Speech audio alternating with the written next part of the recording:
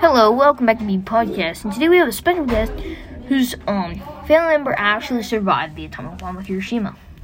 Please welcome Mrs. Davis. Hello, thank you for having me today, Trey. No problem, ma'am. Now, what really happened? So, he was a young boy, and he was walking to school one day. Yeah?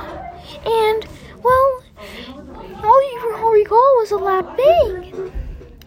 He had severe burns on his body.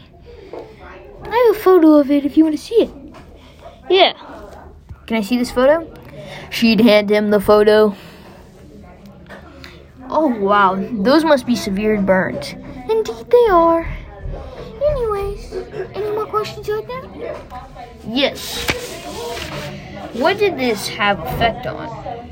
Well, after this bomb, the government, everybody heard about this atomic bomb and rushed to get started to working on this atomic bomb. I see. So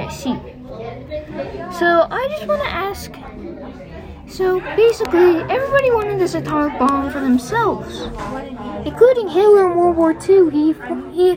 He tried to get Einstein to build the atomic bomb for himself. Oh, really?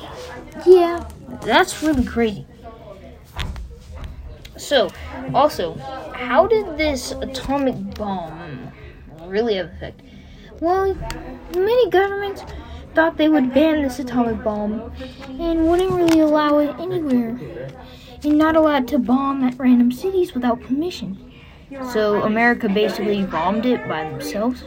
Yes, one of the pilots said, "Oh God, what have we done?"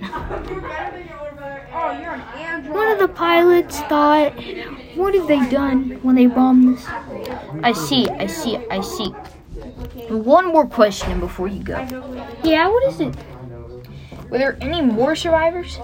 There were 2 more survivors, I believe, who survived this atomic bombing, but the one that I'm most familiar with is one of my family members who had severe burns on all of his body. Anyways, thanks for tuning in. Thank you. Stick around for next time on BB Podcasts.